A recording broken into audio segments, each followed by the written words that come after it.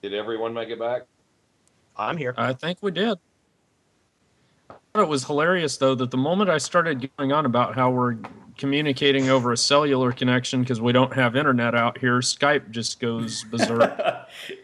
The one factor that stays consistent is the internet. It's the programs surrounding it that tend to fail.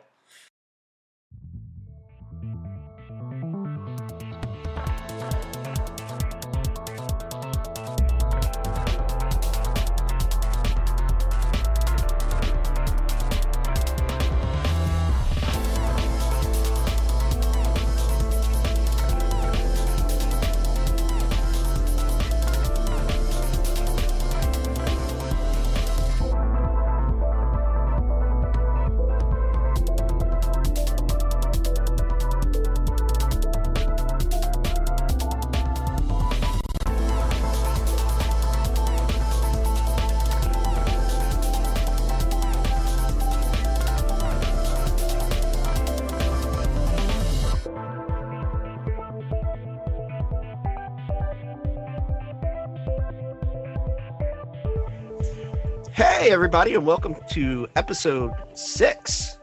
That's like 5+1 of the Flight Test Community Cast.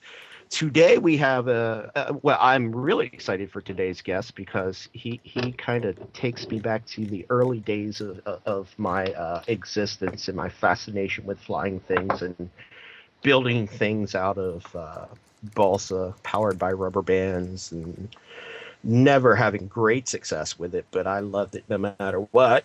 And that guy is none other than Joshua Finn. Oh, Dr. Joshua Finn.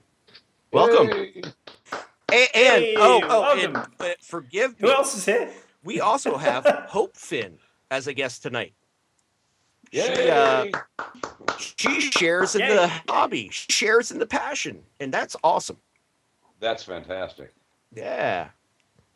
Welcome to the fun, everybody. Hi. Hi.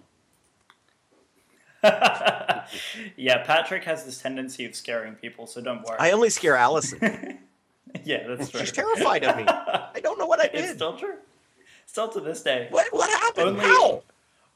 Only responds in emojis still. I'll have Sharon talk to her and it'll all work out. I'm really starting to think get a so. complex. Yeah, it's okay. We're just gonna get your kids on the same page, isn't that right, Pat? Yeah, right. The ones at school, I need to have them terrified of me. If only. Yeah. If only. So who else is here? Well, of course, you got Mike Finley. And me, Joel Cannon. How's everybody this evening? Happy New Year, everyone. Happy New Year. Yes, so a lot of festivities and fun surely must have been had. How was everybody's New Year? Nice and quiet so far. Excellent. I had a great time. We blew things up here. Ha ha ha! Fantastic. Sounds like you had as good of a time as I did. You win. Yes. Yeah, I had friends in town. We had about 10 people staying at the house. So, yeah, it was much festivities had by all locally here. I've been rather absent from the group this week because of... I had luckily gotten a day off of work on Thursday, so I've had 4 straight days off. So I've thoroughly been enjoying them. Awesome. Mm-hmm. Yes, but aside from New Year's, what has everybody been up to in RC stuff this week? Let's start with Pat. Oh, me again. Okay, I've actually been up to a lot. I've been really productive over the break. I completely rebuilt. Not completely rebuilt, but I fixed everything that needed to be fixed on the E-Flite Super Cub from my little crash. I even started rebuilding my Maxford USA Stearman, and it is going along really nicely. So hopefully within the next few weeks, definitely by springtime, it will be flying again, which is awesome because it is my favorite airplane. And sitting in front of me right now, I have been working on my, Astroflight ASW-15 sailplane, 100-inch wingspan. It is unpowered, so it's either going to be a high start launch or if I can find somebody to tow me up, that'd be fun too. So I've been a busy little beaver. Yes, you have. And then I Yeah. just sealed a deal for a really cool sailplane on Craigslist for a ridiculous price. So I'm pretty excited about that. Yeah, I'm looking forward to hearing more on that update when it comes in. But I understand that you also hung out with some people this week as well, and we're doing some slope. I did, yes. Sloping. A couple of guys from my club. First, my sailplane buddy, my full-scale sailplane pilot buddy. He called me up and said, "Hey, I'm going to such and such a field. It's a good day to slope soar. Meet me there." And I was like, well, I got this stuff to do. And he's like, "Dude, meet me there." I said, "Okay, your argument is very compelling." So I met him at the field, which, by the way, is like 5 minutes from my house. I never knew it was there. It's apparently it's not used very often. Only 2 or 3 guys fly it anymore, and I guess the entire club only has like 15 members or so, and they're using an alternate field now. But this field is on a county park, so the grounds are maintained by the county park. So even if nobody ever uses it, it's still a really nice little flying field. It's small, it's surrounded by trees, so it has its drawbacks. But there is an opening in between, along one side of the runway between trees that is maybe 40 yards, maybe 50 yards wide. And it is at the top of a hill, and the wind was coming straight up the hill. So we tossed the guy's Radian and we sloped it, and it was a lot of fun until he landed it for the 3rd time in a tree, and this time it stayed there and didn't come down. So we had to, well, we performed a rescue operation the next morning, and it was quite successful. I have to say I'm very skilled with the fishing rod, and my aim was really good, and we got it down. There's even a video of it. Look, check this out. It took me 4 casts. First cast off target, second cast on target. But then as we were pulling on the fishing line, it broke. So retied the weight that I had on. Third cast off target. Fourth cast dead on over the tail.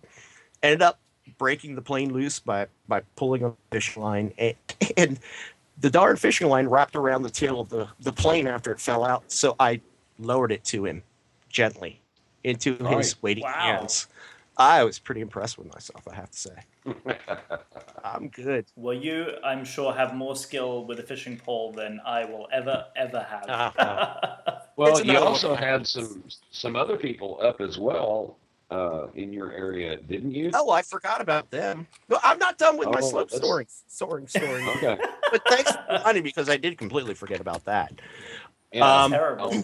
Oh, that's what you were getting at, Joel. Okay. Yeah, it's been a long break. It's been really nice. So after rescuing the Radian from the tree, we went over to another county park. It's called High Point County Park here in York County, Pennsylvania. And it's right along the Susquehanna River, and it gets its name because it's the highest point within visible range. And it's an absolutely beautiful setting. You're on this hill, this grassy hill on the highest point around, overlooking the Susquehanna River and the whole valley, and it's incredibly beautiful and a cool place to fly. So we were trying some slope soaring there, and we were being successful with the Radian, and then the other buddy, Dilip, who was along, he brought his Whippet, and he was flying that a little bit. So on the other side of the river, about, I don't know, a 5-minute drive from where we're at, is a place called Chickies Rock. And it's renowned for slope soaring on the in the mid-Atlantic area. So we decided to take a run over there and see if anybody's flying, or just give it a shot. Nobody was there. It was just the 3 of us. And oh my gosh, it was so much fun. I had never really experienced flying like that before. It's about a 200-foot, 80-degree drop over this cliff, and there's a small grassy park where there's a 90, the cliff face makes like a 90-degree angle. So there's a the west facing slope meets a north facing slope. So you get a corner, a notch in there. And the lift coming off of there was tremendous. And there's dozens, all kinds of soaring birds just ripping right along the edge of the cliff. And they're like right at eye level all the way up till nothing. They're nothing but specks, and they're using this lift and they're getting up that high, and it's cool to watch them do it and then try to do it yourself and fail miserably.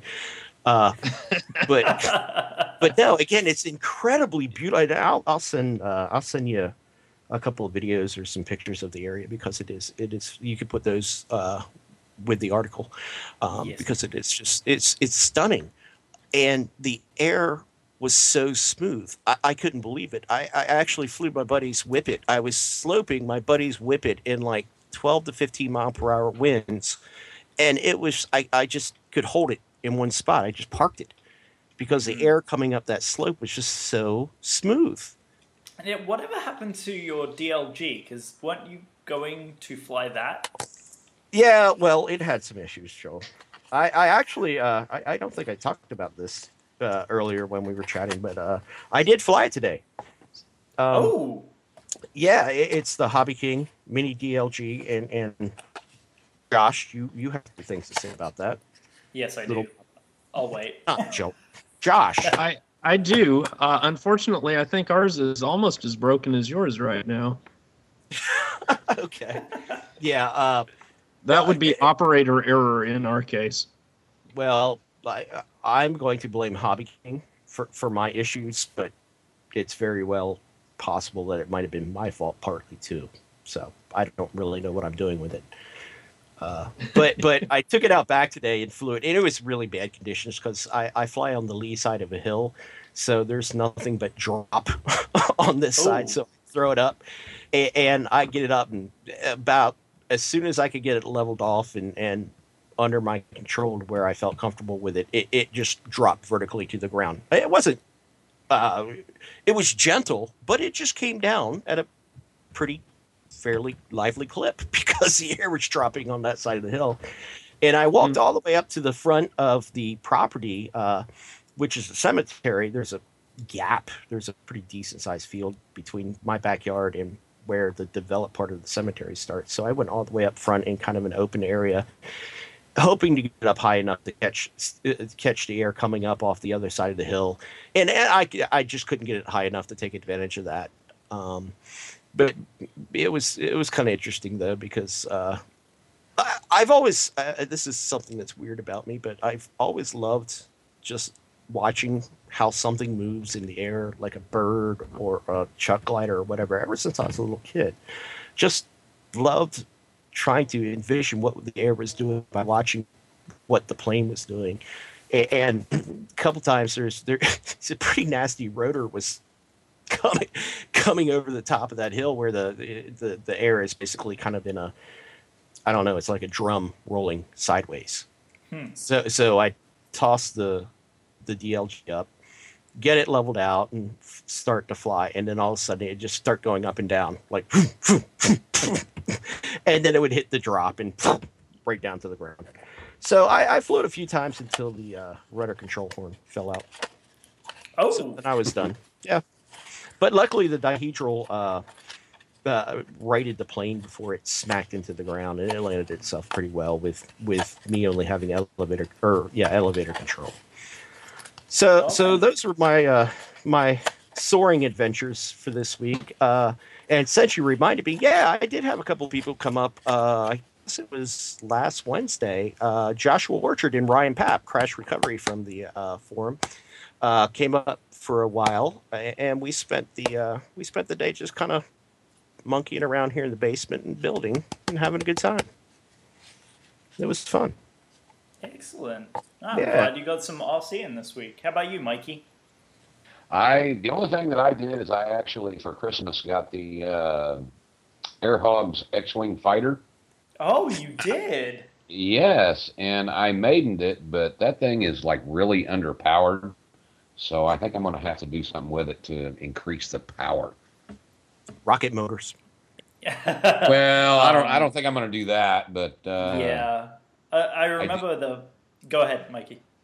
I do have another Air Hogs little quad that I'm thinking about taking two of the motors out of it and putting it in there to see if it's got a little more power with those. That's a good idea. Something, I was going to something to play. say. Yeah, I remember the flight test episode. They were having some issues with the canards. Was that an issue with yours or no? No, not at all. It was just underpowered because it just really, I mean, especially when you went into any kind of a turn at all, it would just immediately lose altitude and start dropping. What kind of battery does it fly with? I don't know that because I haven't taken it apart yet. Oh, you don't know if it's 1 cell or 2 cell or what? My guess would be a 1, but I don't know. Throw a 2 cell in that sucker and watch what happens. Either it's going to burn up or you're going to have a good time. Well, that's what I'm worried about. I'm worried about ESC, so. Experiment. Well, that's why I figured I would take that little quad out of there because that one's got a lot more power than the X-Wing does. So I was thinking about just taking the motors out of it, playing with it. Cool. Mm-hmm. Yeah. Good. Yeah. But it does look really cool in the air when it's flying straight. When it's flying straight, that is. Yeah.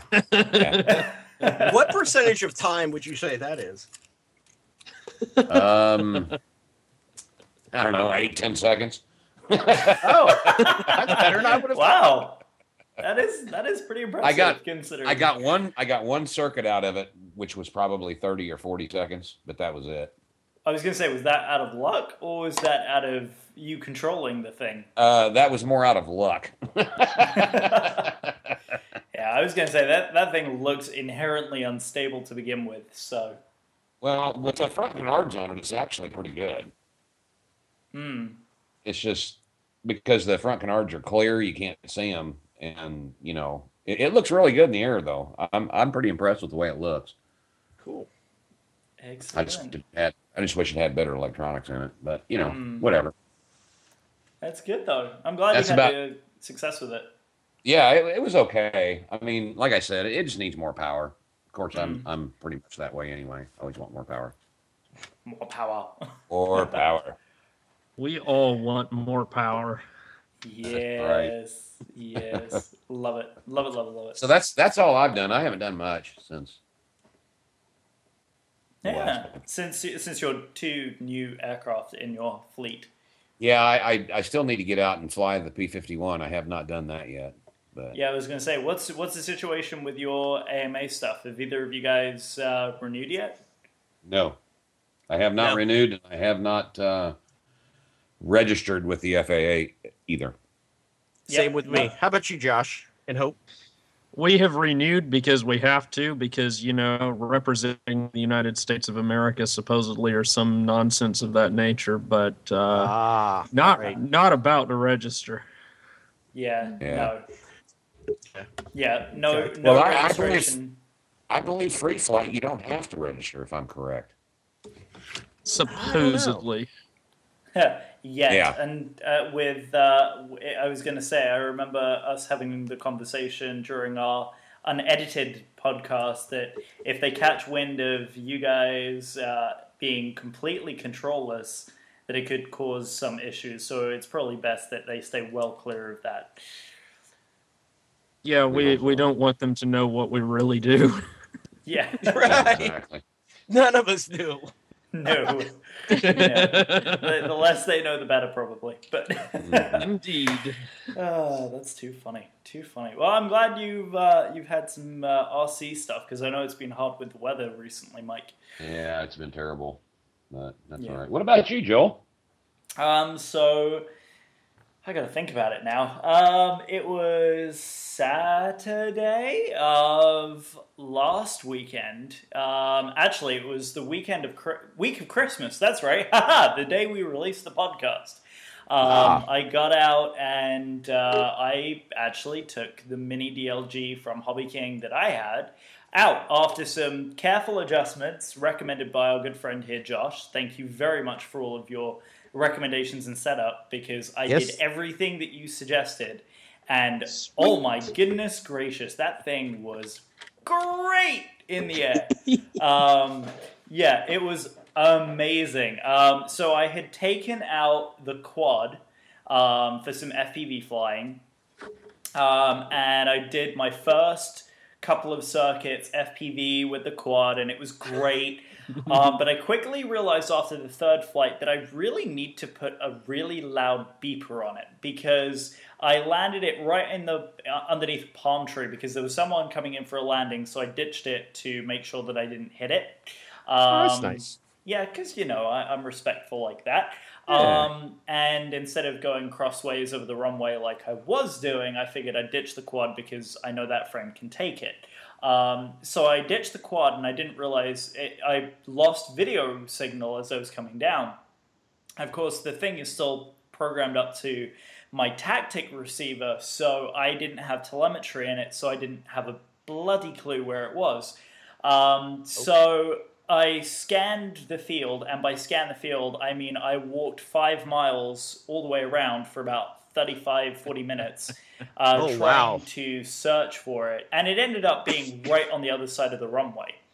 And because no one was watching me fly, of course, the thing is relatively dark, and because of us being on a hill, needless to say, I need to put a beeper on it. So with that being said, I was like, you know what? It's probably good that I leave the FPV stuff here for the day.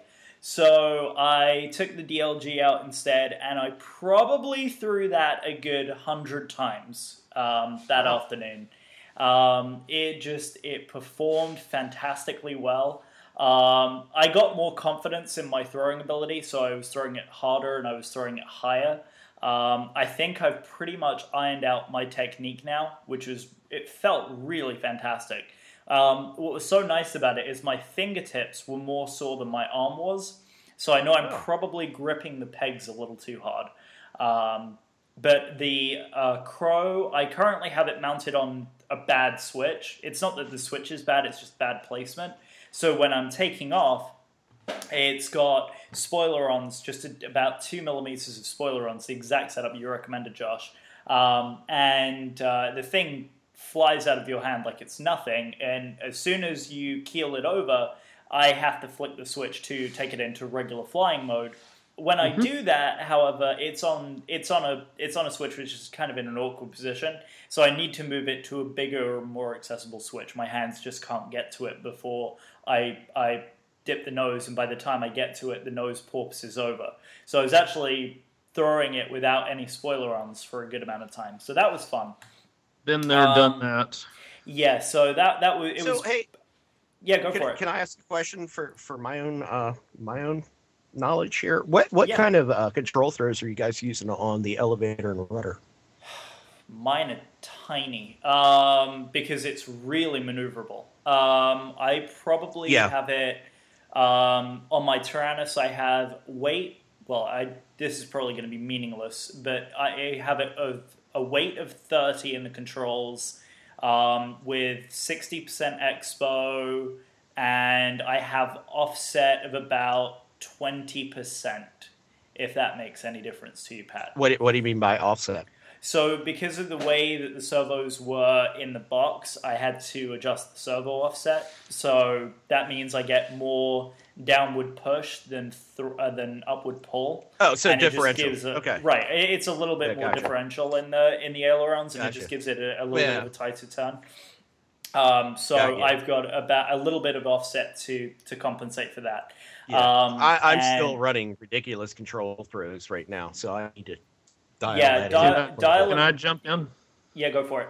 Okay, since I like to thermal at as low a speed as I can get away with getting behind the lift curve, I like very, very big control throws, like 30 degrees on the Hobby King DLG for rudder and elevator. Wow. Usually drop that back to about 20 on a full-size DLG where you've got ailerons to help you along. You only need about 15 degrees on your ailerons, except you also need 90 degrees of downward travel on your ailerons if you have those for your landing mode. Yes, I was actually going to say, I have exactly that setup as well. So on the throttle stick, I have it set that if it's at full throttle, the ailerons are at 0. And then when my travel doesn't get quite as far as 90. I think I probably have it at about 60, 70 degrees. But that's absolutely enough for it to practically stop in midair. And I also mixed in just a little bit of up elevator so that the nose doesn't go straight down when you dip the throttle stick back. Because I noticed that as soon as I hit the air brakes, the nose tended to drop. So I dialed in, I think it's like 3 or 4 millimeters of up elevator, and that seems to have corrected the problem very nicely. That's interesting, Joel, because normally they will try to pitch straight up when you drop flaps. Yeah, I don't know whether that's because of the nose weight that I have in it, but yeah, I noticed that I just needed just a tiny little bit of elevator just to compensate for the flaps, which now I've dialed that in, it practically pitches up and it drops really nicely. In fact, I did have a couple of really nice hand catches, which I was very, very proud of. Oh, Rightfully fancy. so. Yeah, so considering I'd been flying the DLG that very day, it was its maiden, and it was the first time that I'd ever thrown a DLG and flown a glider all in the same day, and I was already doing hand catches, so I was very, very proud of myself. It was great. I had a really good time. I was getting to know what it felt like to go through a thermal and to cross over the wind and have it sail around and where the best areas of lift were on the field. And I was picking up a couple of thermals, which was really nice. But I think my longest flight time was only a minute and a half. So it wasn't big, but it was fantastic. I thoroughly enjoyed that. That's great. So Yeah, that's really good. And then I've got maybe max of 6 seconds so far, maybe 10. Yeah, you need to practice more there, Patrick. Well, come I need down to go to the right side of the hill. Come down to my field because we have some wicked thermals that pick up off the hills. It's not so much now because of the temperatures, but on the day I was flying, it was 89 degrees. Christmas Eve, 89 degrees, and I was picking up some really lovely thermals off of it. So that was great. That's silliness. Yes, it is. It was absolutely ridiculously hot here for Christmas. And then that Sunday was the air show where I met Ben from our little group as well. Right. So that was great. And I also met another member of the forums as well. And that was Michelangelo. He is very prevalent in the flight test fan page. He flies at his house actually sits on equestrian land in Apopka, which is about 15 minutes north of me.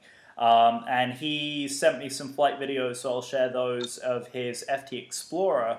And they look great. They really look great. Cool. He had some really great success with that plane, and he sent me the flight videos of his FPV experience with it. So I'm looking forward to getting mine finished up, which I'll be done with that very, very soon. Nice. So that was the extent of my flying. I was supposed to actually go racing today for multi-GP, but with the rain and everything, I didn't particularly care to get my equipment ruined, so I decided to postpone that, and I will be attending the practice race, which is at the end of January, and then the points race is on February the 7th, I believe. Are you competing? Yep, I am officially. Oh, Nice. Awesome. So there's two that I'm a part of. Torches, which is the Heli Club, which is not too far from here, has a race course that they sometimes run, but they don't run it as often. It's Rotor Racers, and they're based on Lanster Road here in Orlando. So I will be attending those races coming up here in February. And that's all for multi-GP? Yep, that's right. that's Multi-GP. fantastic. Yep. So the way that they operate is it's basically on a point system. So you race for points. The ones with the most points qualify for the different regionals, and then from regionals you go to the nationals.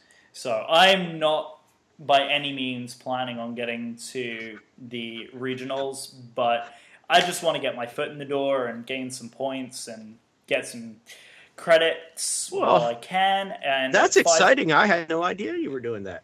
Yeah, $5 a race. It's not bad at all. Oh, wow.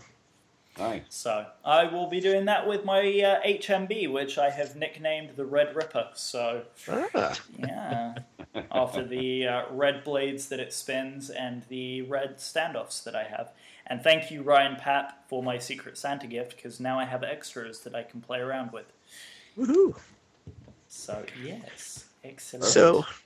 So Josh Finn, Hope Finn, Yeah. tell us, what have you been up to? I think most of ours. Well, we've done a little bit of RC flying over the holiday, mainly this afternoon, which involved Hope getting exposure to the fact that I have excessively high throws on my DLG, and that led to a cracked tail boom. Oh. And sorry. but other than that, mainly been doing free flight stuff. I've been working on these elliptical dihedral F1D wings. And I successfully got one built, and it flies great. But the second one has been an epic fail. It just was a long series of bad things, and I should have known that this was going awry and that I needed to start over, but I felt committed because it took so much time to make those wingtips.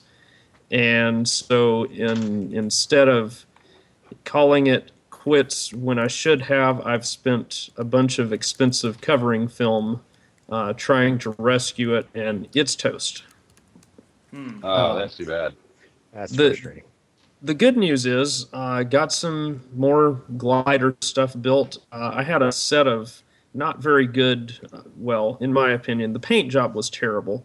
A set of wings that I finished for the production version of this rocket glider we're working on, and mentioned on a forum that I had them and that they weren't that great. And yeah, within about 12 hours, I had them sold off.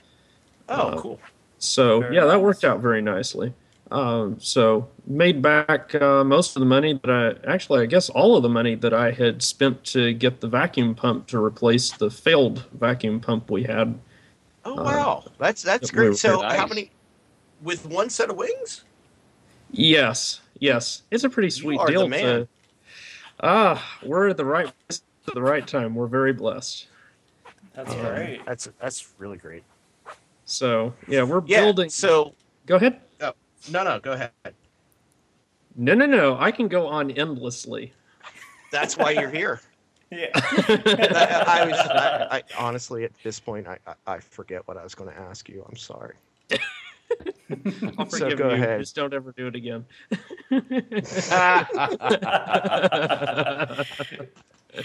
And edit point. Oh, need to edit that? Oh, darn it. No. And by edit point, I mean I have another soundbite against Patrick. Oh, well, Nice. I love these. I'm a wealth of self-incrimination. You Yes. certainly are. Yeah. Thanks the attention. That was great. That was One of really the endearing qualities of Patrick. Yes, indeed. Exactly. Yes. That was very funny. So go back. yeah, I definitely want to get into what your business side of things today before we wrap everything up here in hopefully not anytime soon, because I'm pretty excited to talk to you about lots of stuff. But yeah, we want to make sure that you get a chance to tell people what Okay, you well, do and Yeah, I what was you're gonna marketing, say, that kind of That's stuff. 'Cause probably it's the pretty best cool. place to start off with. So, Josh Well, and Hope, wait. wait. Well, I was going to say, Are they done with their update? what they've been up to in RC this week? I haven't even heard from Hope. Let's see. I crashed Josh's mini LDG DLG. DLG. Sorry. That's okay. I crashed it once into a tree and 3 times straight into the ground. Nice. Yeah, so that's actually why his is broken right now, is because I crashed it straight into the ground. I have And- 2 more where that came from. I Yay. did that a couple of times. Mine. Then I redeemed myself by winding up one of my free flight models and flying that That one flew very well. So Excellent. Awesome. Oh, I'm really glad about that. Indoor or outdoor? outdoor. Awesome. Excellent. Very, very nice. One of the great successes of our lives is that we have gotten a job in a part of the country that there's a lot of low population density, and so we live on almost 20 acres of very nice land out here in the middle of nowhere. Most of it's cleared. Oh, We're going to wow. clear more of it. So we go out in our backyard and we fly. And when it's calm, we fly rubber models and electric free flight and rockets and all the good stuff. Oh my gosh! See, That's awesome. you're living And- my childhood dream, buddy. And when a plane gets stuck in a tree repeatedly, we drive the bulldozer up next to that tree and we rip it out by the roots. That's one way to do it, as they say. And then we pick it up and haul it over to the burn pile and burn that bad boy. We're gonna learn that tree today. That's fantastic. That's a great way of recovering airplanes if there ever was one. If said problem is a tree, just cut said tree down. No, don't even have to cut it. Just knock it No, over. just knock it over. Over and leave it there. Set it on fire. Set it on fire. Leave it alone. Don't touch our airplanes ever again. You'll learn your lesson the hard way. Lesson to all the other trees out there. Back off. So, the two of you now, how long have you guys been married? We'll be married 4 years in June. Okay, Congratulations. and you've got a baby that is what, about one now ish? He is he'll be 9 months this week. Oh, okay. Happy he's still birthday, only Caleb. 9 months. Yeah. That's He keeps congrats. getting into that spool of carbon fiber. I need to put that somewhere else. Just show them what you do to a tree with a bulldozer that messes with your stuff. That's great. So now, Hope, were you into any of this as a hobby before you met Josh? No, I was not. I did not even Okay. know anything about it before I met him. Oh, cool. So see, now I've tried to get my wife to like go to the flying field with me a couple of times, and she just looks at me like I have 3 heads. And I can't even convince my kid. I have 2 boys. They're 17 and 19 now. I can't even convince them to fly anything. It's ridiculous. It makes my heart sad. So I think it's awesome that you guys have that to do together. Absolutely, Really? it is. Yep. Yeah. Absolutely. As they the boys in Ohio have said several times, the family that stays together plays together stays together, I think is their line.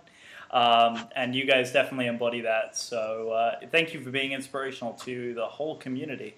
And I was going to say, I've met you guys. I've hung out with you. You've had the fun of meeting my better half, and she, like Patrick, looks at me real funny every time I say, hey, let's head out to the flying field. Come see what I'm doing. Or, hey, look what I did in the hobby. She's like, wait, you did what now? Is that English? Are you communicating in words that I can understand? Yeah, so I always get excited for like the little things that I'm able to accomplish. And she's like, that's very nice, sweetheart. I'm glad you did that. Good for you. Good, exactly. So I'm really glad to hear that. So let's talk about. I think this is a really good place to transition the conversation to probably the part of the hobby that I am most curious about, and that's your indoor record-holding F1D models. So if you wouldn't mind just taking a couple of minutes and describing what exactly F1D is, what qualifies an airplane for it, and what is it that you've been able to achieve in that category? Okay. Probably we ought to back up a little bit and explain indoor free flight at its core, which is it is really the original form of aviation in general. The very first sustained powered flight was an indoor free flight. It was an ornithopter. It flapped its wings. That was in 1870. And Alphonse Pénaud of France led on with that. And developed these various rubber-powered airplanes, most of which he flew indoors predominantly. And that carried on into the late 1800s when folks started trying to push the performance limits. So they developed these things called twin pushers, which it's two propellers at the back with two rubber motors running up front. It's a canard. And they're easy to fly because they don't really require a lot of stability input. They didn't understand stability back then, so that's what they went with. Which it's two propellers at the back with two rubber motors running up front. It's a canard. And they're easy to fly because they don't really require a lot of stability input. They didn't understand stability back then, so that's what they went with. Which it's two propellers at the back with two rubber motors running up front. It's a canard. And they're easy to fly because they don't really require a lot of stability input. They didn't understand stability back then, so that's what they went with. In the 20s, the United States and Great Britain and Germany all started building these huge airship sheds for their dirigibles. And in the late 20s, a group of folks got together and contacted the U.S. Navy and said, hey, can we fly in that big hangar up there at Lakehurst Naval Air Station? The Navy granted them permission. And so the first major indoor contests held in the world were held in the United States at Lakehurst Naval Air Station, which is where we still fly today. It has a 175-foot ceiling, and it is the mecca for F-1D. Oh, fantastic. Wow. Awesome. Or in the late 30s, Carl Goldberg, who some of you may have heard of from radio-controlled designs, Yes. Carl Goldberg developed something called microfilm, which is, in simple terms, you pour plasticized dope onto water, and it spreads out in a thin sheet, and then the thinners in it gas off, and now you're left with this extremely thin, almost monomolecular film, which you can, if you're very careful, you can lift it off the surface of the water on a frame, and you can cover your indoor models with it. There's only one problem with microfilm, and that is that if you touch it, you will leave a hole where you touched it. Oh. So it is unbelievably difficult to handle. I know from experience because I used it for a while. And that drove the development of F-1Ds in the late 90s. In the 60s, they got interested in doing a world championship class for indoor free flight, and it was entitled F-1D. And initially, there was only one rule other than that they had to be heavier than air and rubber-powered, and that rule was no more than a 90-centimeter wingspan. That is a huge indoor model. At the very first world championship, they were seeing flights over 45 minutes. That Wow. was in the early 60s. So very quickly they said, models this size are ridiculous. Let's cut the wingspan down to 65 centimeters, which is about 26 inches. And the law of unintended consequences kicked in. A control line racing flyer from the Midwest by the name of Jim Richmond saw that and said, I think I can build one of those. And he built one that weighed half of a gram. What? Oh, wow. And attended team selection and got on the team and went to the world championship, his very first world championship, and won. Shocking. So they had two more world championships under those rules, and Jim Richmond wasn't winning those because he was too busy breaking his half-gram airplanes, because at that wingspan and that weight, they're pretty ridiculous. So someone in the Ukraine said, and this has set the trend for the rules ever since, someone from the Ukraine said, or someone from Hungary said, Eastern Bloc, they said, well, let's raise the minimum weight to 1 gram. Everybody thought that was great, and Jim Richmond won again. You're going to hear that phrase a few more times. And then people started going for more because it was a 1 gram minimum weight and a 65 centimeter maximum wingspan, and that was it. Well, pretty soon the airplanes that weigh 1 gram are carrying around almost 2 grams of rubber, which wound to roughly 10 pounds of tension in some cases. I mean, these things are a time bomb. I mean, if you just look at the motor stick wrong, the airplane literally explodes. And so they're taking off with all this torque, and it got to be something crazy. Well, those rules stayed that way from the early 70s into the late 90s, and the airplanes got more and more advanced. And Jim Richmond came along in 1981, went to the World Championship in Nagoya, Japan. Sorry, that was the 1984 World Championship. I apologize. And showed up with a propeller that enabled him to not climb all the way up on full torque and get his plane stuck in the ceiling. The airplane had this huge propeller, and it climbed up and descended back down partway. And then the propeller folded up into a smaller propeller, and the plane climbed back up and descended back down. Oh, and wow. we've been recovering from that ever since. Jim Richmond won 8 world championships from his first in the late 60s until he retired from F1D in about 2007, 2008, I think it was.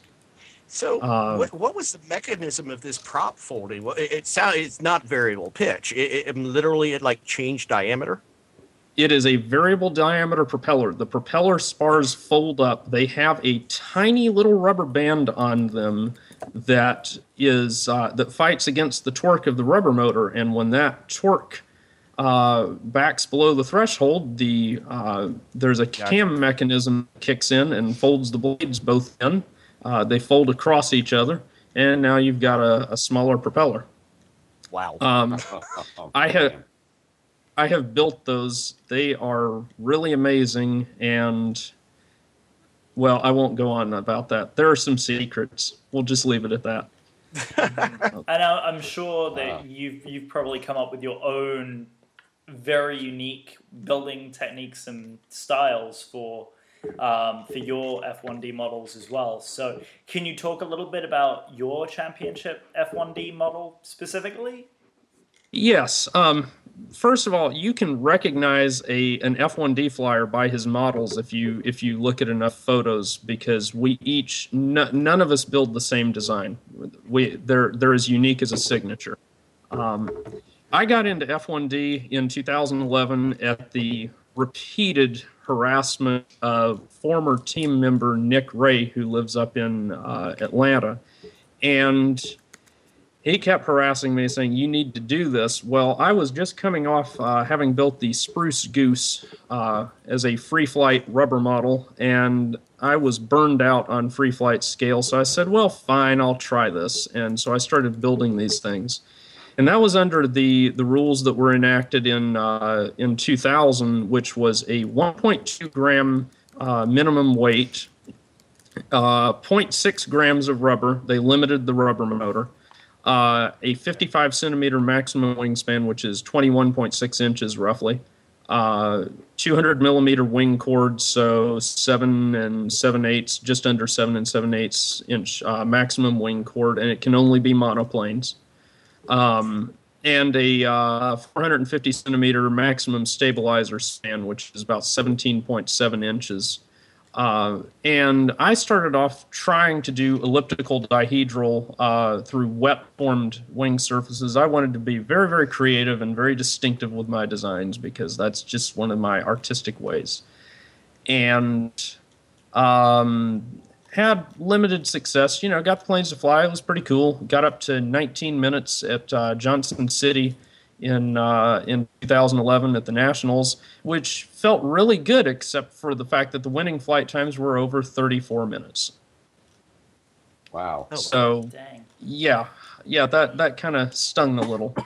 So that led me on this race to develop better airplanes. Well, coming up to the 2012 contest series, Nick and some other folks got it set up to where we could go after a regional team selection qualifying contest at our flying site in Atlanta, and I almost tied Nick. That felt pretty good, but that was just because he had not figured out low ceiling flying at that point. Because he was on the team again at that point. He had the Labor Day before that had put up a 35-minute flight up there at Lakehurst. So he's pretty good at what he does. Well, Nick started saying, I think you should, with all this low ceiling stuff, you should go after the Category 1 record. Well, this is when I was doing 18-minute flights in Category 1, and the record was just shy of 28 minutes. Oh, my gosh. So I started developing various designs. Right before the Nationals, I built a wing that I thought was going to be something really special. Went up to the Nationals and just did terrible. Came back and got married. You think I'm joking. 3 weeks later was our wedding. We went off on our honeymoon. Came back, nice. Got settled in, and went up to Atlanta for the July contest. And surprise, surprise, I cracked 21 minutes with my new design. Oh, wow. Wow. That felt good. That was our club record. I felt good sitting on my club record. Later that fall, Hope built her first F1D.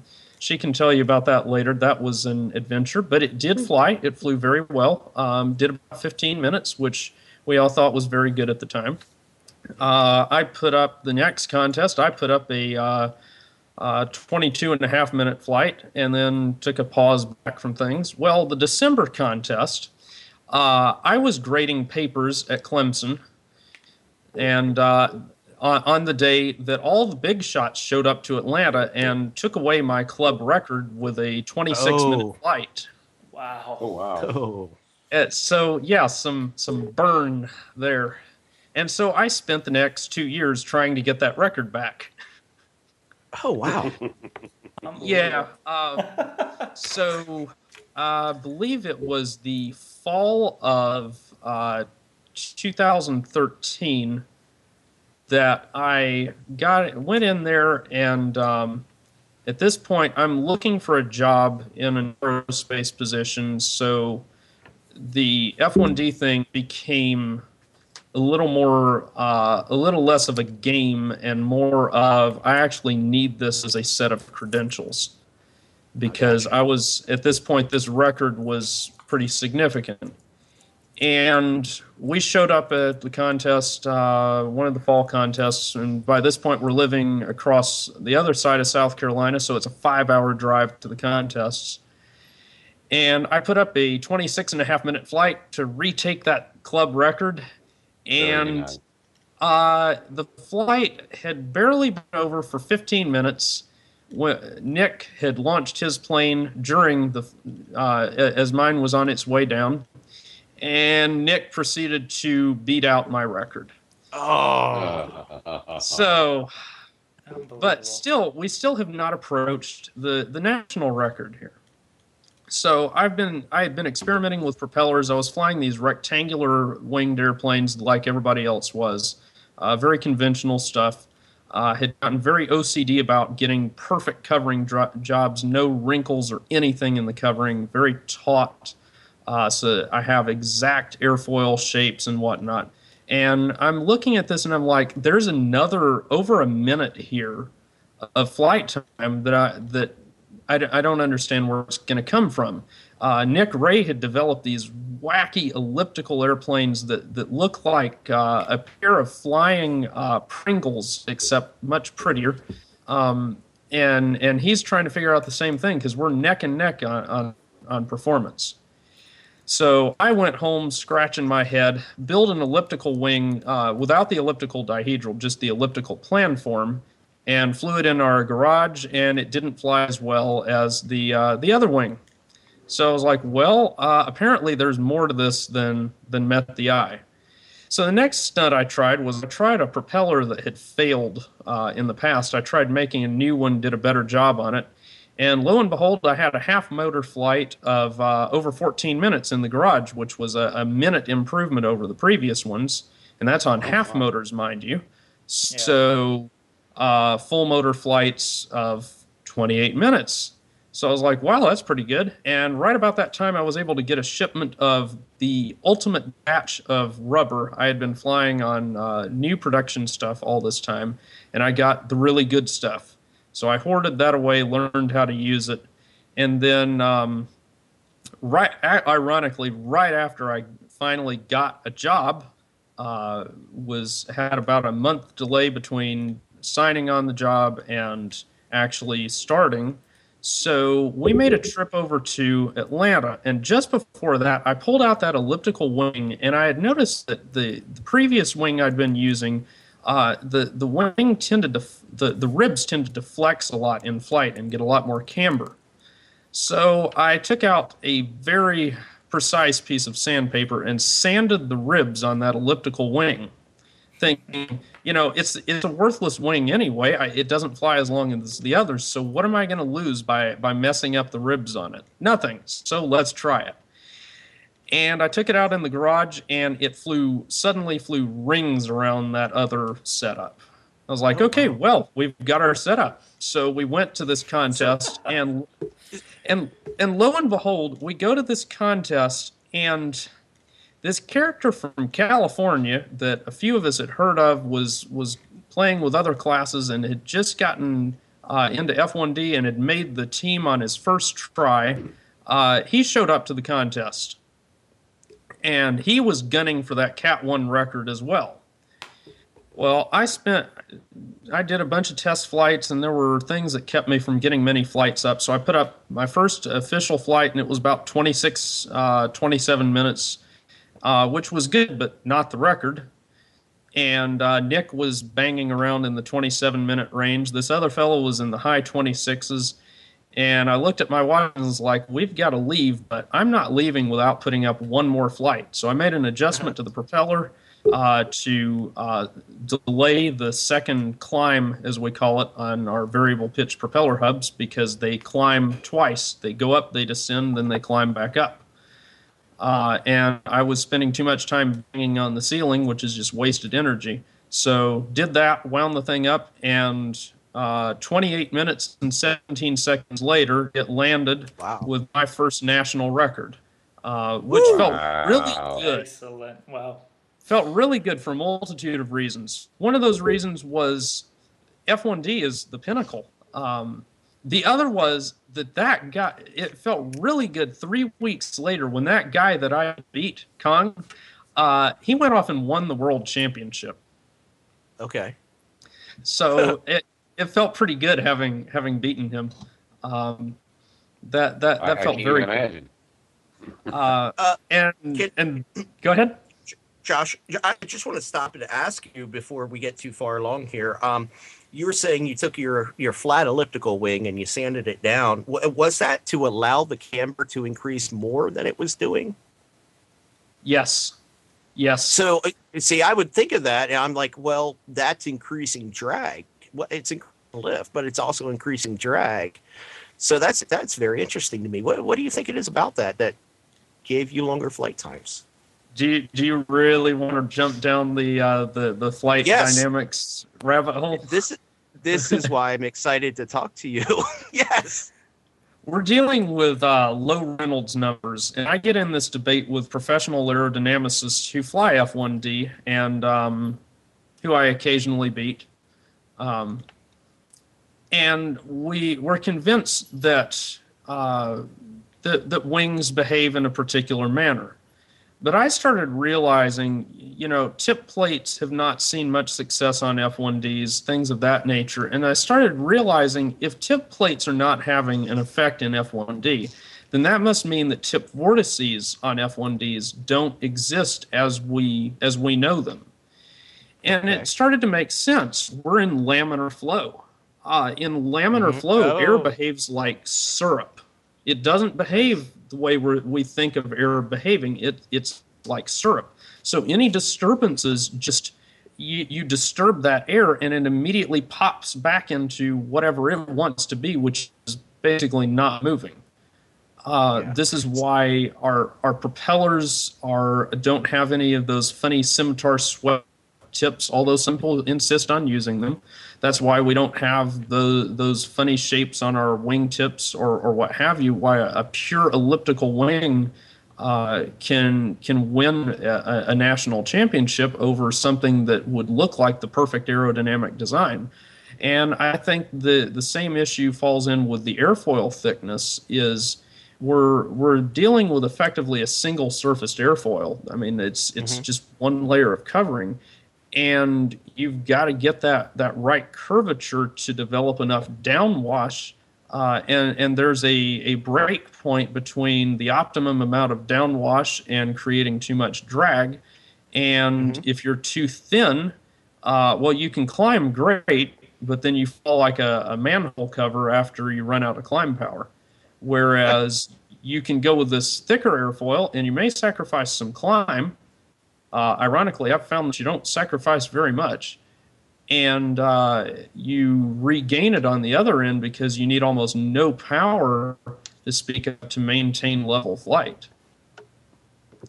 And so you can run these things up. The second climb, I mean, we have these planes tuned where they launch and they're flying around at almost, it looks like literally 0 degrees angle of attack in the first climb. I mean, they're running around dead level and ascending. So it's almost like negative angle of attack. And then later in the flight, they're just hanging on that prop, 10 degrees nose up in some cases. And that thicker airfoil camber, boy, I'm mixing up my terms there. It's not thicker. That deeper camber seems to really help when you're flying at those higher angles of attack. And I really can't explain why. One of the funny things is those airfoils that I was using turned out to be awful when I went to higher ceilings where I had to climb more. I just could not get them to work with those setups. Then they changed the rules on us because the Eastern Europeans have the influence and managed to do that again. And those airfoils for me have gone the way of the dodo bird because they weren't working in high ceilings. I started trying another airfoil, and lo and behold, not only does it work better in high ceilings, it works better in low ceilings. And it's a conventional airfoil. It is still 5% thick, which is on the higher end for F1D. But then my two teammates are also using 5% thick, so maybe there's a recurring theme there. Right. Very interesting.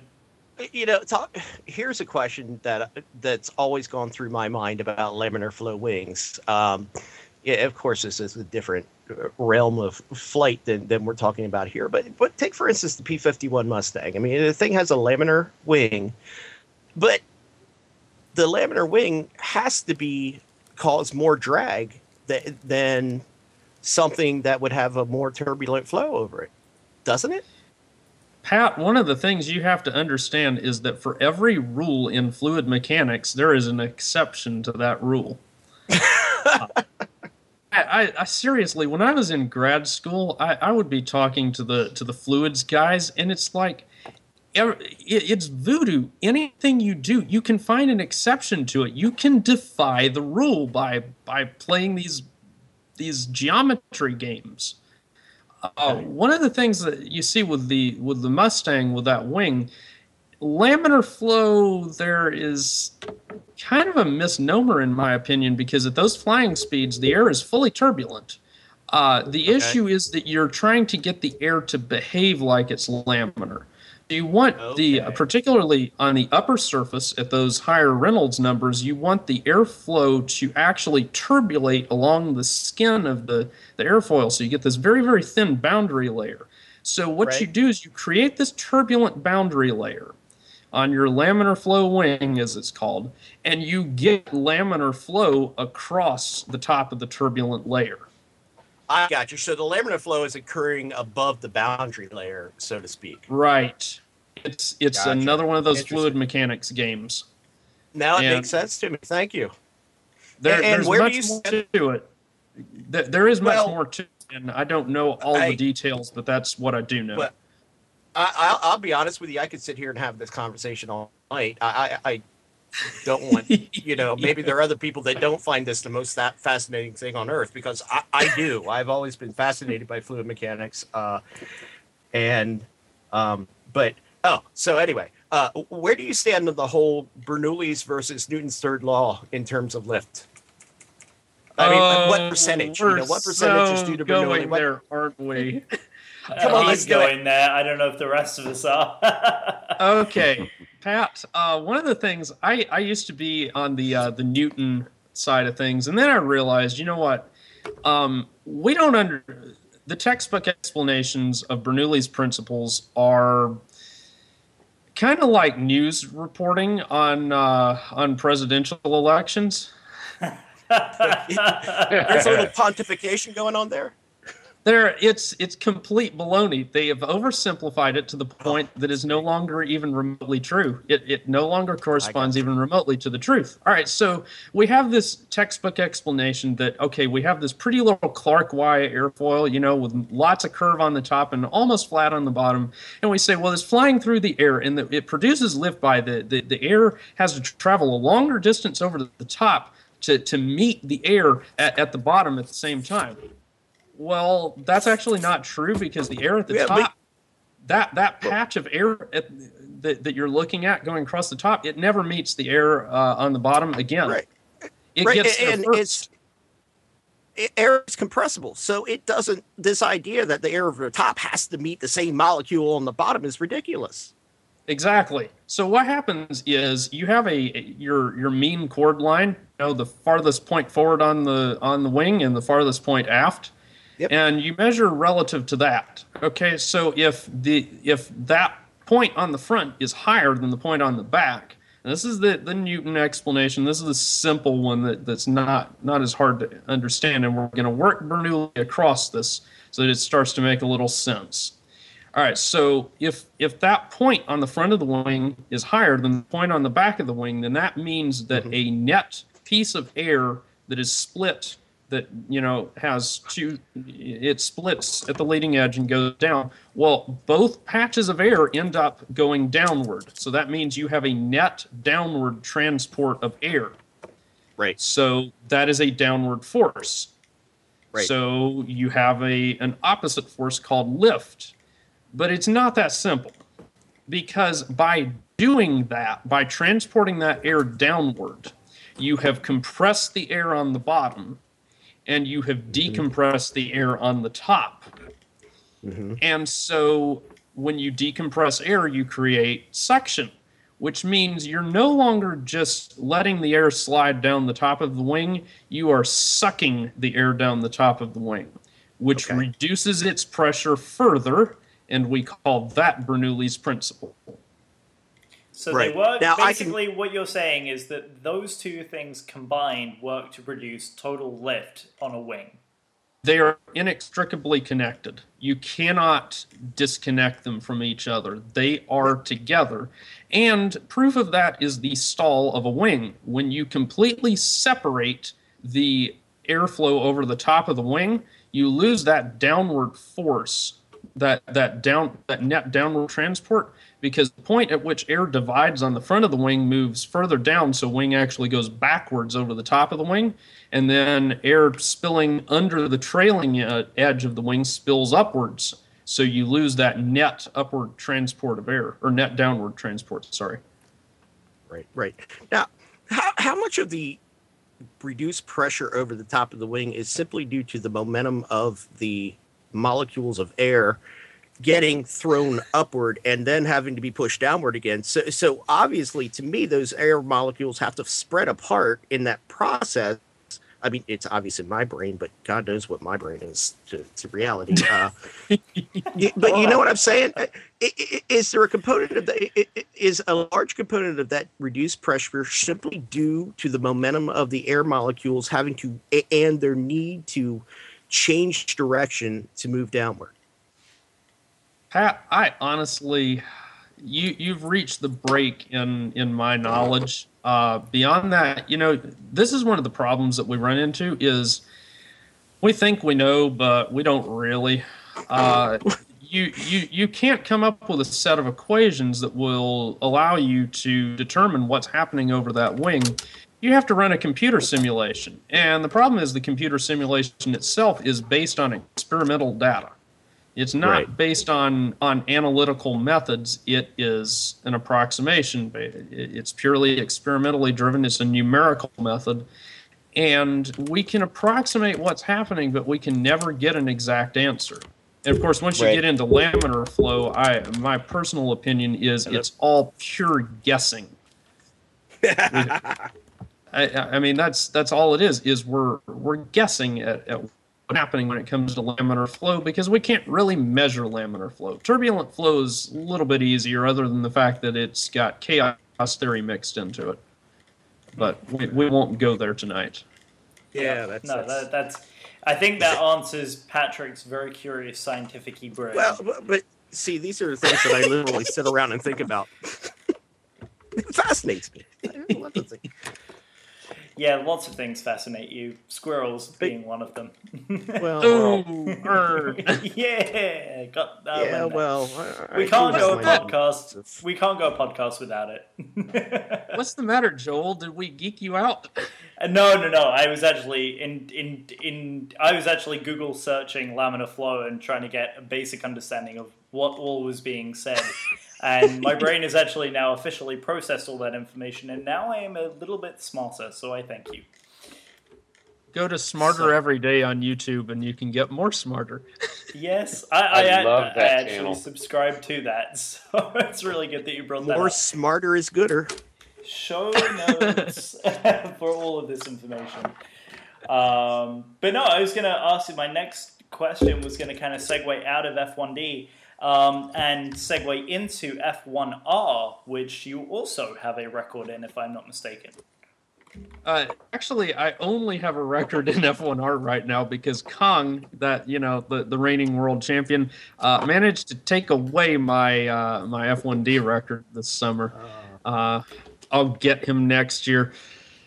Actually, no. I'll get him this summer, after the World Championship. Right. I refuse to fly low-ceiling F1D until then. But anyway, F1R is one of the oldest continuous running, unmodified competition classes in the world. It was known as the 35-centimeter class, and the farthest I can track it back is the early 1950s. But I think it goes back farther than that. And it didn't make the break across to the United States until the 70s, when a very big name that some of us should recognize, Professor Mark Drela, he took it up, except he wasn't Professor Drela then. He was a teenager who was really good at flying toy airplanes, mostly free flight. Set a raft of records, and some of them still stand. But he picked it up, and then that introduced it to the rest of us here in the U.S. and it has carried on from there. But it's a very simple class. It has stayed the same all the way along, even until the FAI recognized it as categorized it as F1R a couple of years ago. And the rules are that it has to be a free flight rubber model. It can't be heavier than air. That type of thing, and a maximum of a 35-centimeter wingspan, so about 13.7 inches. And that's all there is. It's a wingspan limited, unlimited class. There's no minimum weight or anything. And I have never approached what Drela was able to do with his, or Tom Iacobellis, who has a duplicate of that model. They're in the just over 200 milligrams for the weight of theirs. I cannot comprehend building one of those that light. Of course, they're microfilm covered, and as such, very, very fragile. Mine are plastic covered and weigh about twice as much at in the mid 400 gram range. I'd like to get down into the 300s. And we'll try for that eventually. But I developed a variable pitch propeller for mine, a special hub that I based off of some other people's designs, and I was able to get what I believe to be the world. I market it as such and have good proof to back my claim that it is the lightest production VP hub on Earth. Wow. I can get them to come in at 28 to 29 kilograms, which is so light and so tiny that you can't even notice it in the palm of your hand unless you're looking and seeing it. I need to get a picture of one sitting on top of a Cheerio sometime, because the Cheerio is bigger than the hub. That's amazing.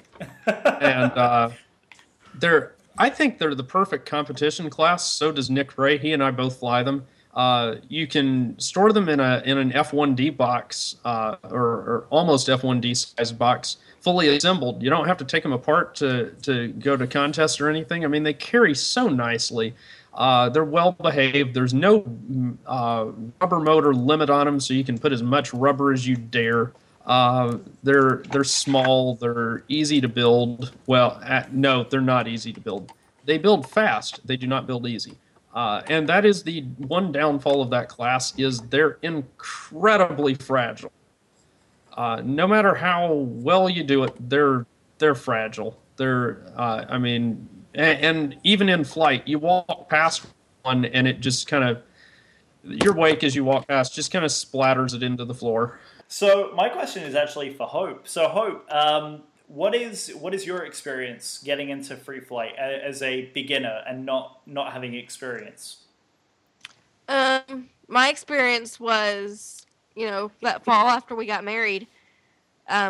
He got me into the free flight kicking and screaming. And he basically told me, he said, I'm tired of you going to these contests and either bored out of your mind or stealing my planes to fly them. So you're building your own. And he said, well, since I'm flying F1D, and that was his main goal at the point, he says, you're building an F1D. And it took me... Can I interrupt with some marriage advice? Don't ever do that. Yeah, his flying buddies thought he was absolutely crazy for doing this. I was. And it took me 2 weeks and lots of tears because the ribs kept breaking and everything just kept breaking on me every time I would try to do anything. So finally got it together and thought, okay, this is going to be horrible. It's going to not even fly nice. And we went to the first contest with it and it flew about 15 minutes. Wow. And then he started introducing me to other classes that he flew, and I fell in love with it. So that's really excellent. That is great. Yeah. That's awesome. That's fantastic. Yeah, no, So Joshua found a unicorn. Yeah, exactly. The one They're woman. real. They're real. They exist. Excellent. Well, I think that wraps up my line of questioning for you guys. How about either Pat or Mike? Well, I don't have a lot of questions because I am so confused by the conversation. Well, I mean, laugh, guys. I'm not that into it. It's not that I'm not interested in it. I just don't understand it. So, well, let's take a step back before we get into some other finer points. Probably we should talk about a little other of the aspects of free flight. I fly indoor predominantly now, but I used to fly outdoor very, very heavily, and it's a lot simpler. You're getting decent rubber bands, you're winding them up, and loading them into tissue-covered airplanes and making them go. And the real key is to not buy Gillows kits, to buy decent stuff. Get a hold of the old 1940s era designs, build those. They fly great. They're easy to fly and easy to lose. And it gets so much simpler. You don't really worry about aerodynamics or what have you. You can fly unlimited class, honestly, on the national level without knowing the first thing about aerodynamics. Really, it's just building a big airplane, loading a lot of rubber into it, and launching it into a thermal, retrieve, and repeat. And Retrieve. yeah, the retrieval part is a little challenging. It involves radio telemetry.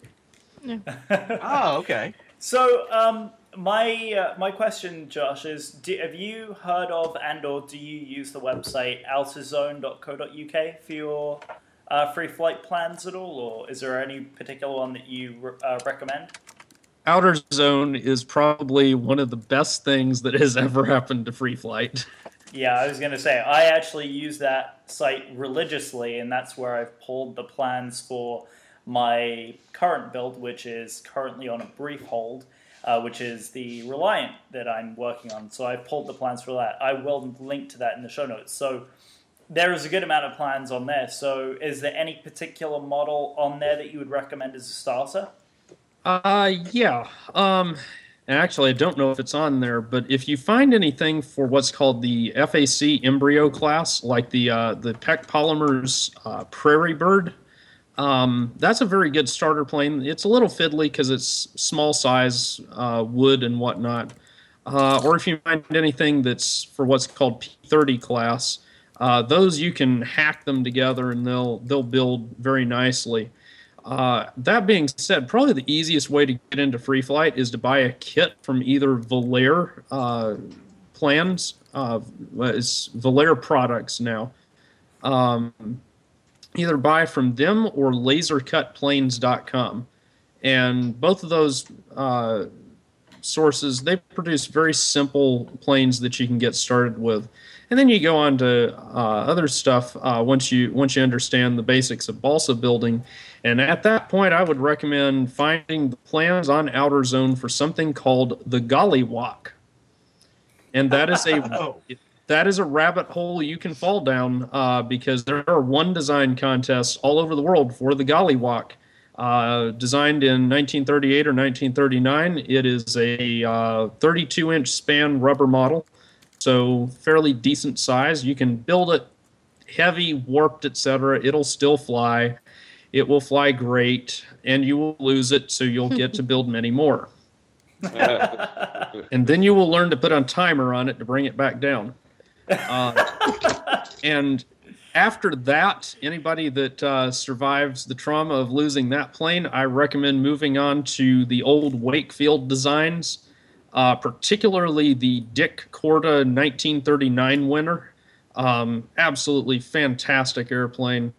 Or one of the Earl Stahl designs. Earl Stahl was active from 1939 up until his death a few years ago. Actually, probably before 1939. 1936, I think, was the first plan he had published. And anything that he published, it will fly. They're not all easy to build, but they build pretty and they fly great. Nice. And I have indeed found on Outer Zone the Gollywalk 2, so I will be adding those plans into the show notes. If there you go. Interested in building one. That's the one. Josh, when did you start doing this kind of thing? Oh, At what age? Look, I started, my first exposure to model aviation was at age 2. My mom taught me to build a paper airplane, and she ruined me for life.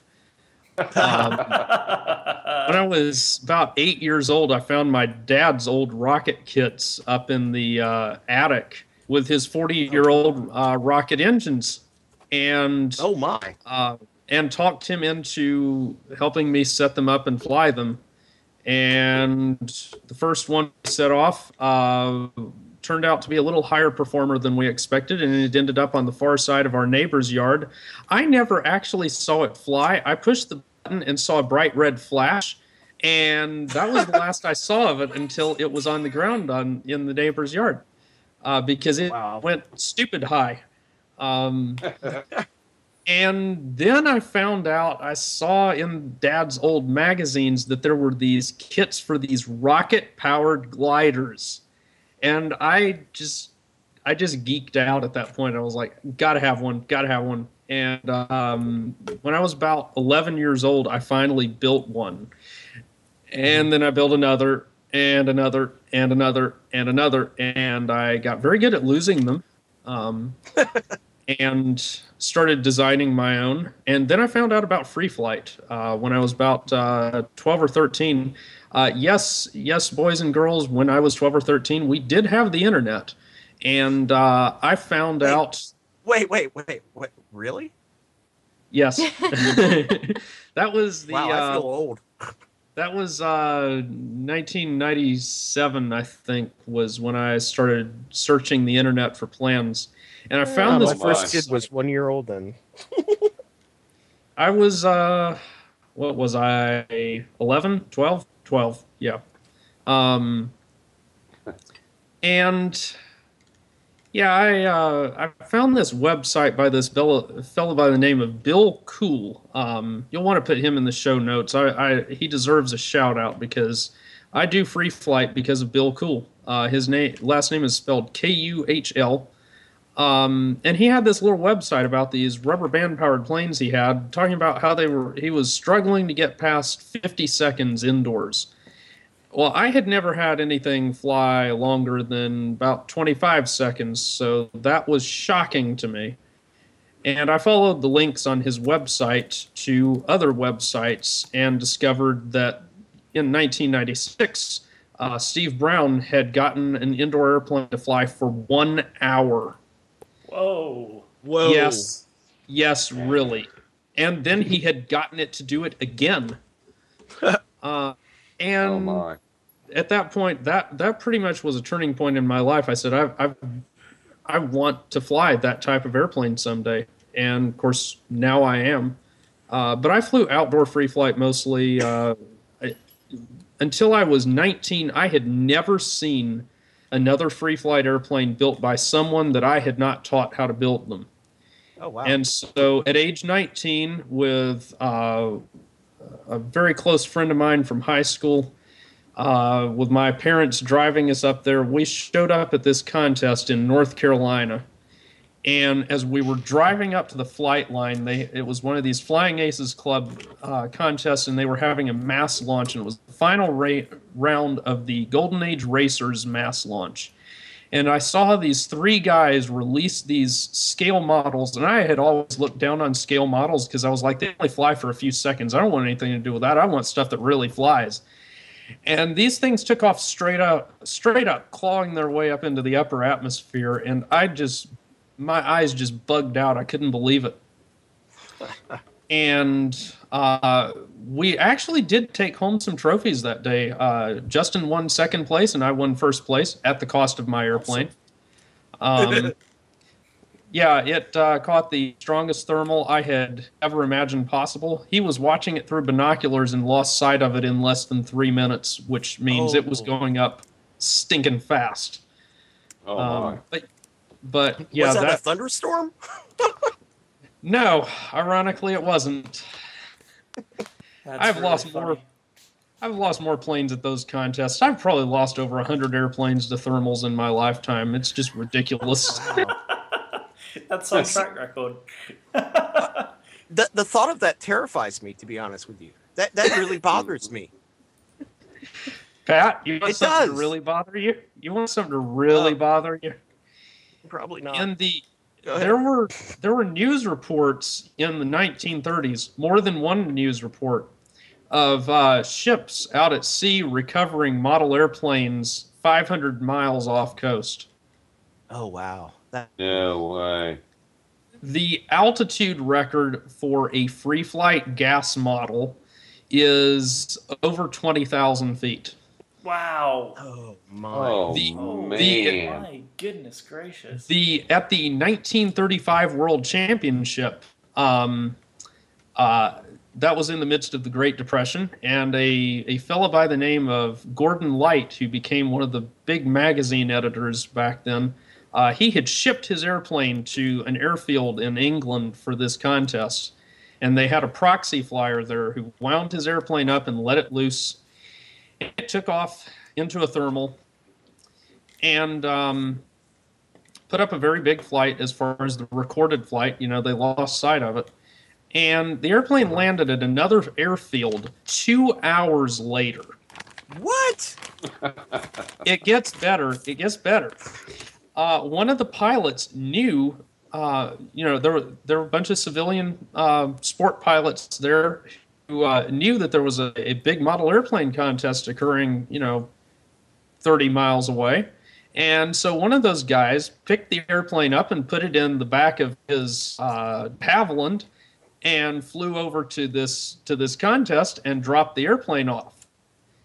And the proxy flyer looked at the score sheet and said, well, this plane has already won, so I'm not flying it again. Why risk it again?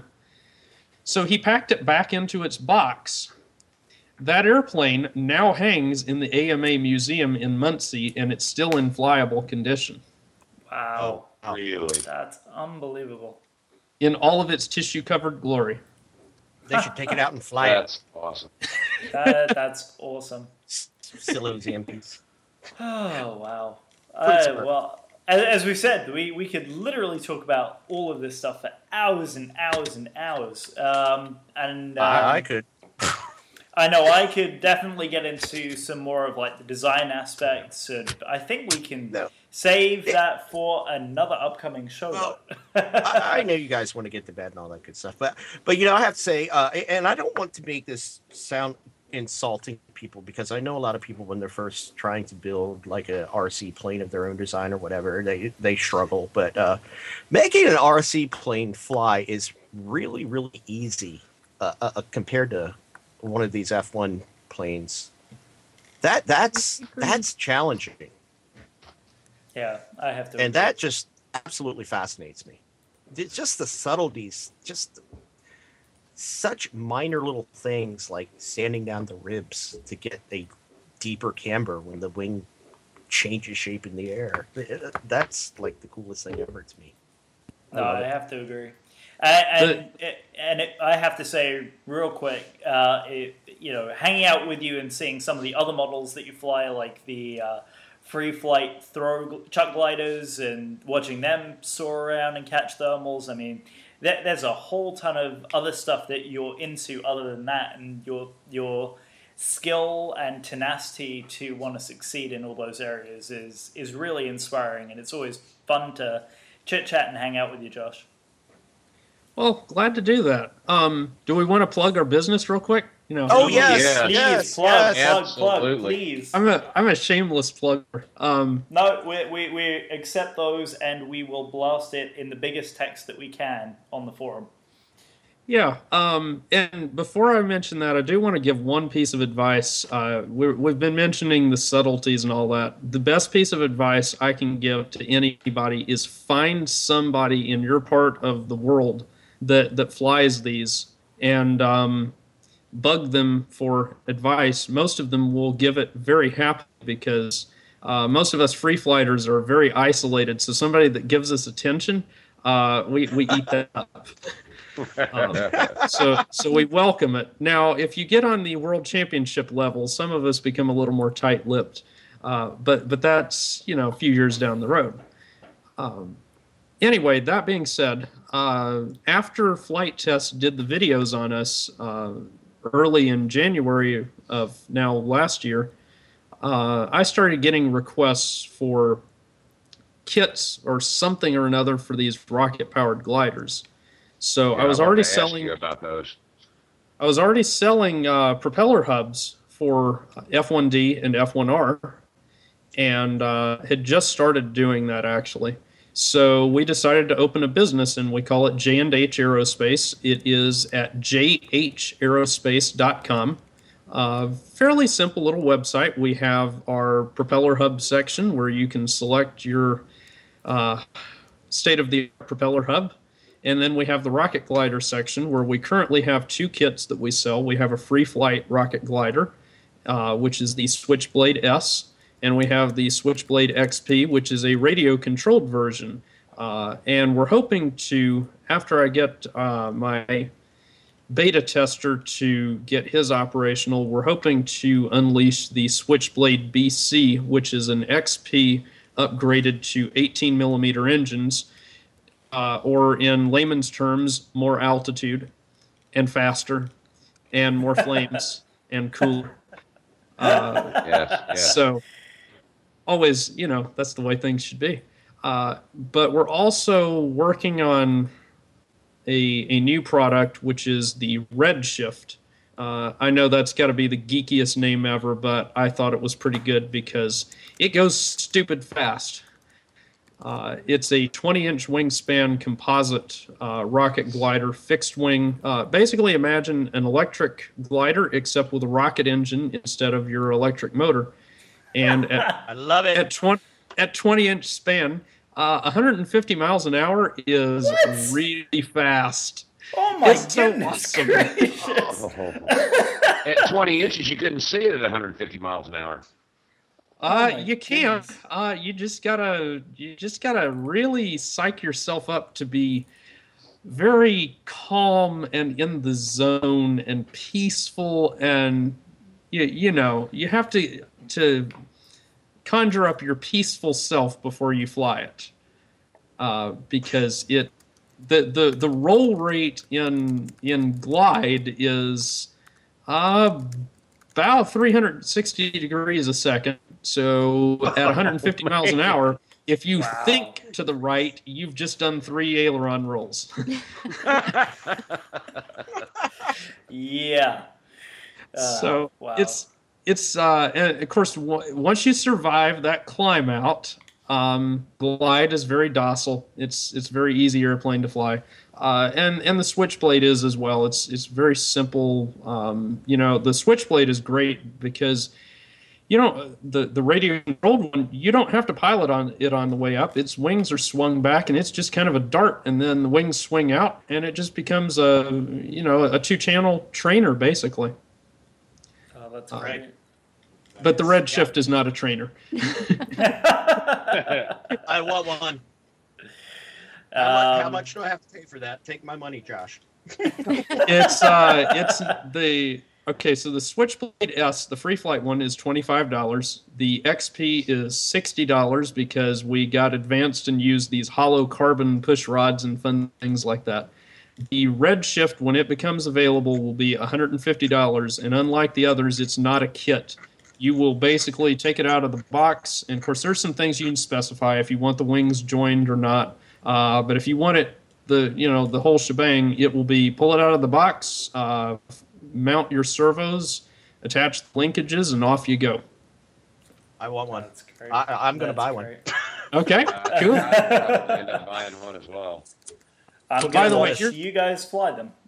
Here's the really fun bit. I actually thought ahead on this design. Amazing. I actually thought ahead on the design.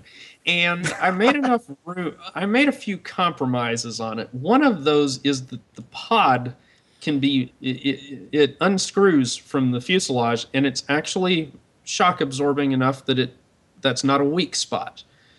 So you can remove the rocket pod, and now you've got a glider with enough room up front for a 200 milliamp 2S and an E-Flight 5 amp ESC. By the way, those are like $27 I paid for mine. That hurt pretty bad. But then I got one of those 5-gram Outrunners off of Banggood, and one of the little Hobby King makes this. I hate to admit this. Hobby King is the only source for this propeller. It's this 4.2, I think, by 3.3 or something like that. This really tiny folding propeller, and it's very lightweight. And that motor and that prop are perfect together. And so now you have this little miniature hotliner motor glider thing, which is just ridiculous amounts of fun.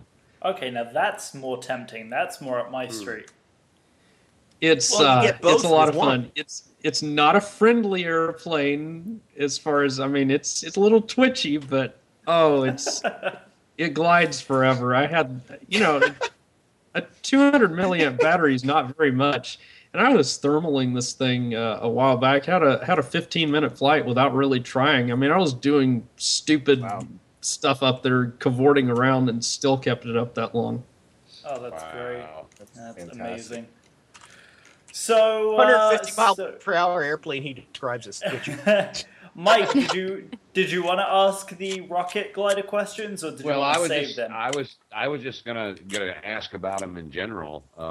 When I saw that video, from Flight Test and saw that, I knew they were going to become available, and I have not been on your site yet, so I apologize for that, because I will go out and probably get one of the little rocket glider the S kit. Yes. Probably within the next month. Because Awesome. That thing looked fantastic. It looked like a lot of fun, and I could see the guys up at my club if I decide to join AMA again.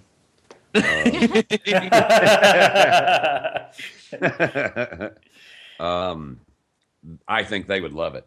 So yeah, great. Absolutely. I mean, that looked like fun to me, just because I've got a pretty big area in my backyard. I just go out there and fire it off. Bombs away. Yeah. Just pretty much lose a lot of them. Yeah, that's all right, man. That looks like fun. It is a lot of fun. That is just, it's fantastic. I don't know what else to say about it. I love rocket powered stuff. Always have. There's just something about it. Yeah. Well, that's the more power thing. I agree. You're right. Oh, actually, exactly. there's. I just found the little thing that you put up. Oh wow, that thing looks awesome. I'm going to link to that. That is really, really cool looking. I just found the Redshift on your website. That looks really neat. And I know this is really, really bad radio for those who aren't looking, but it basically looks like a DLG with the tail really, really tiny on the top. And a big rocket motor at the very front. So that looks really cool. I am very curious. Is there a place that you post? Oh, never mind. I was just about to say, is there a place where you post your videos? And I found it. And it's on that same page. So I will save that to watch after the fact. But that's awesome. So I will link to the Redshift rocket glider on the show notes, so everyone can see what I'm eyeballing, and my eyes are literally watering with excitement right now. So where can people find you? Have you guys got a Facebook page or anything like that? I do have. That you'd want to share. I welcome people to friend me. I'm Joshua W. Finn on YouTube, and I'm Joshua Finn on Facebook. As far as on Facebook, look for the guy staring longingly into the eyes of his wife under an umbrella. You think I'm joking? Yep. I know it. I don't know. It's a very good photographer, and her prices, for me at least, are very good. But as far as the business, the website is the only one that we have right now. So excellent. Yeah, and I'm sure you'll see a lot of people flocking to it in great interest with this. So thank you guys so much for sharing. And your Flight Test forum name, that's F1D or F? It's FAI hyphen FAI. F1. Okay. And, one of the things that I would like, in addition to, obviously I like more business. Funding our future is fun. But also I have spent a lot of time trying to increase participation in free flight, because it's taken its share of hit from just people not having the hand-eye coordination anymore to do it, because we're not taught to from a young age. So the thing I really want to see is more people flying free flight. So if you think that plugging our videos enhances the chances of that happening, by all means do that. Do whatever's possible. The best thing, though, that I can see is build free flight airplanes if you can, if you have time, if you have the interest in it, and post stuff about it online and talk about it and plug free flight, because it's, I became an aeronautical engineer because of free flight, honestly. I really did. Yeah, I'm definitely going to build a Gollywag now. Definitely.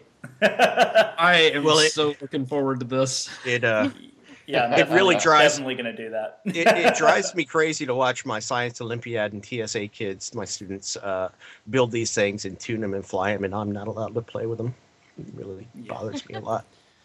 Yeah, Pat, well, you're going to have to Pat, get into it. Pat, Pat. Pat, there are contests. Come to contests. I know.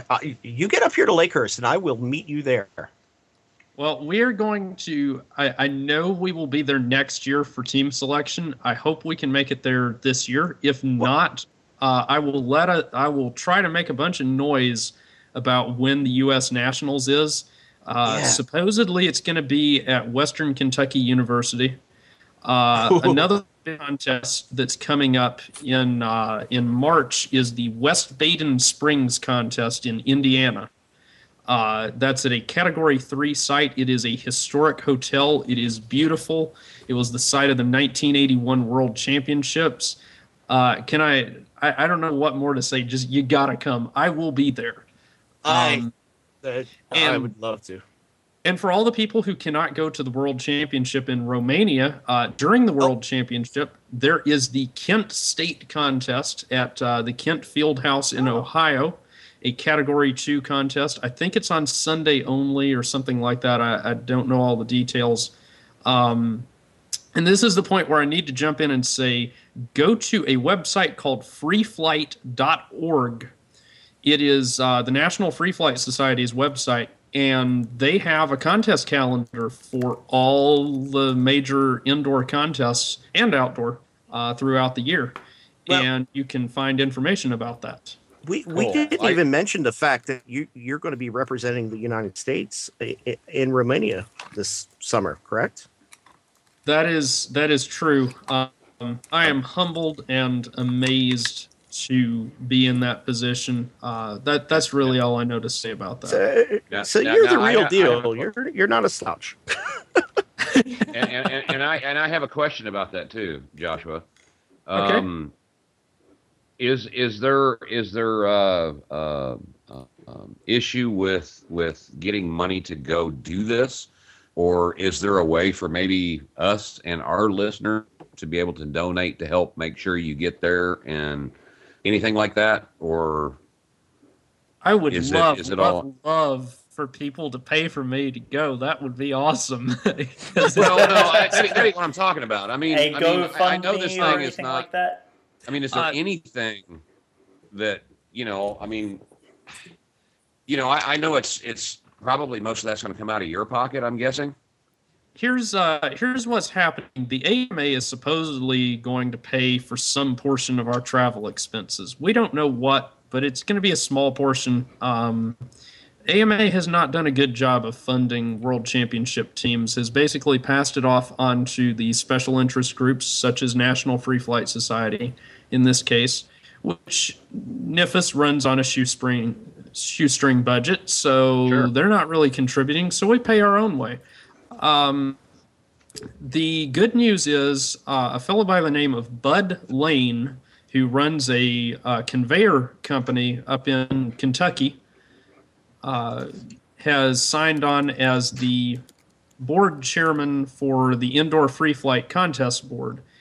And supposedly he is going to finance something around maybe 50% of our travel expenses. So that'll be nice. Okay. But that's, that's a rare thing for that. Historically, it's been basically you assume you're going to go over there and pay your own way, and yeah, it's not cheap.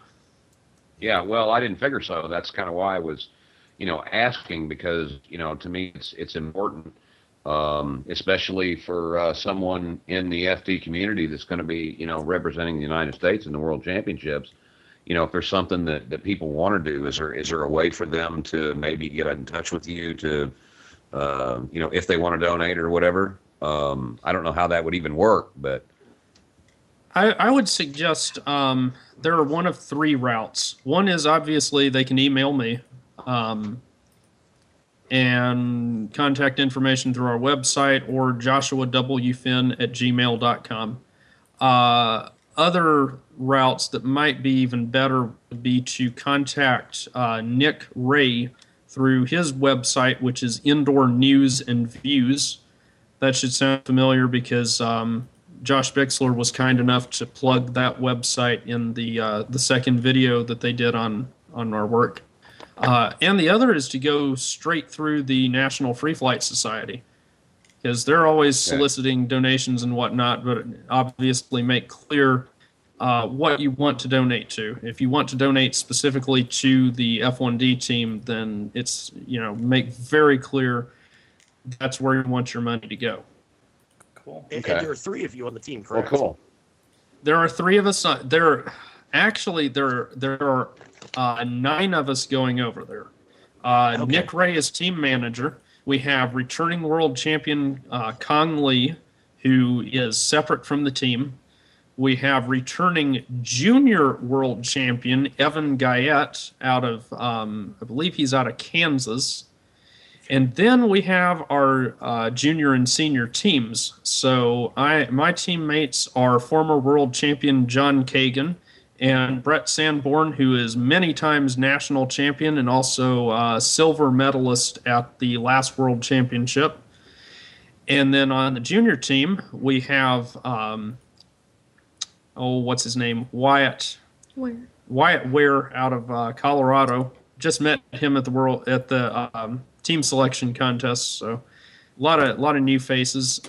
Joseph, and I'm going to butcher the poor boy's name. I apologize to him in advance. Joseph Checker or something of that nature. He is actually the reigning junior F3A world champion. And he's going to be going to the F1D World Championships and the F1P World Championships. And his dad goes to these various contests regularly as well. So, what age range are we talking about with these juniors? The juniors, their maximum age, they cannot be over 18 the year of the contest. Oh, I think cool. the youngest one is 15. Yeah, I think Oh, that's Joseph. I think that's fantastic. Joseph. And David Yang is the other junior team member. He's out of California, and he just has, I don't know what to say. His skills are amazing. He was giving the senior team members a run for their money. Wow. That's fantastic. All right. Very cool. All Thank you so much for sharing. Go ahead. So, oh, sorry. I'll clear can't delete that out. So with that being said, I know Pat's gonna gush, but I'm totally gonna gush for a minute. Josh, it's always a pleasure and a ton of fun chit-chatting with you and finding all of your incredible information out and learning from you. I can't wait to have you on again so we can talk more on all kinds of different fun stuff. And as I said, so will you be at Flight Fest 16? I am hoping to make it up there. My plan at present is to hoard vacation time to the maximum extent possible, and probably what I will do is I will fly up to Flight Fest 16 for the weekend or something like that. But I am going to move heaven and earth to make sure that I'm up there for at least part of it. Excellent. Very cool. Cool. Good. Can't wait to hang out with you there, and so the community gets to meet you and everything as well. And the rest of the team here, I'm sure is going to spend a couple minutes gushing, but yeah, thank you so much for coming on and joining us this evening. Well, thank you. Thank you. Yeah, thank you to Hope as well. Thanks, Hope. Yeah, absolutely. Yeah, Thank you very much. absolutely. Yeah, I want to thank both of you guys for coming on. Incredible, really informative, and now I'm going to have to go out and do some research and so I can get an idea of exactly what you all were talking about, because I have no clue. But I should be able to talk a little more intelligently the next time we speak. Let's hope so, anyway. Awesome. Speaking of which, Mikey, where can people find you? Oh, people can find me on Facebook at Michael Finley. Just Michael Finley on Facebook. I am The Magic One on Gmail, which is THEMAJIK and the number 1 at Gmail, and also on Google Plus there, and The Magic One on the forums, all spelled the same way. Awesome. And we're going to link to, Mike has his new members, but because there are so many of them, we're just going to throw a general welcome up to all of our new members on the show notes. There was a bunch of them. Absolutely. Oh, there's a bunch. Fantastic. Yeah, so thank you so much to all the new members. On Mike's behalf, we'll add those to the show notes. Apologies that we didn't get to that segment this evening. Patrick, where can people find you? I'm in my basement at the moment. Squirrel. Playing with your Stearman still. No, the ASW15 right now. You can find me on FlightTest forums. I'm Earths I Teach. You can find me on Facebook. Go under Patrick Sean Murphy. My profile pic is me sitting in the cockpit of a Stearman, which unfortunately is not mine. And other than that, social media for me doesn't exist. Facebook is my thing. I have a MySpace page somewhere, but I haven't looked at it in years. That probably doesn't exist anymore. I tried to find mine the other day. Oh, really? Yeah, it doesn't exist. But yeah, so people can find me. I'm on the forum as jcannon614.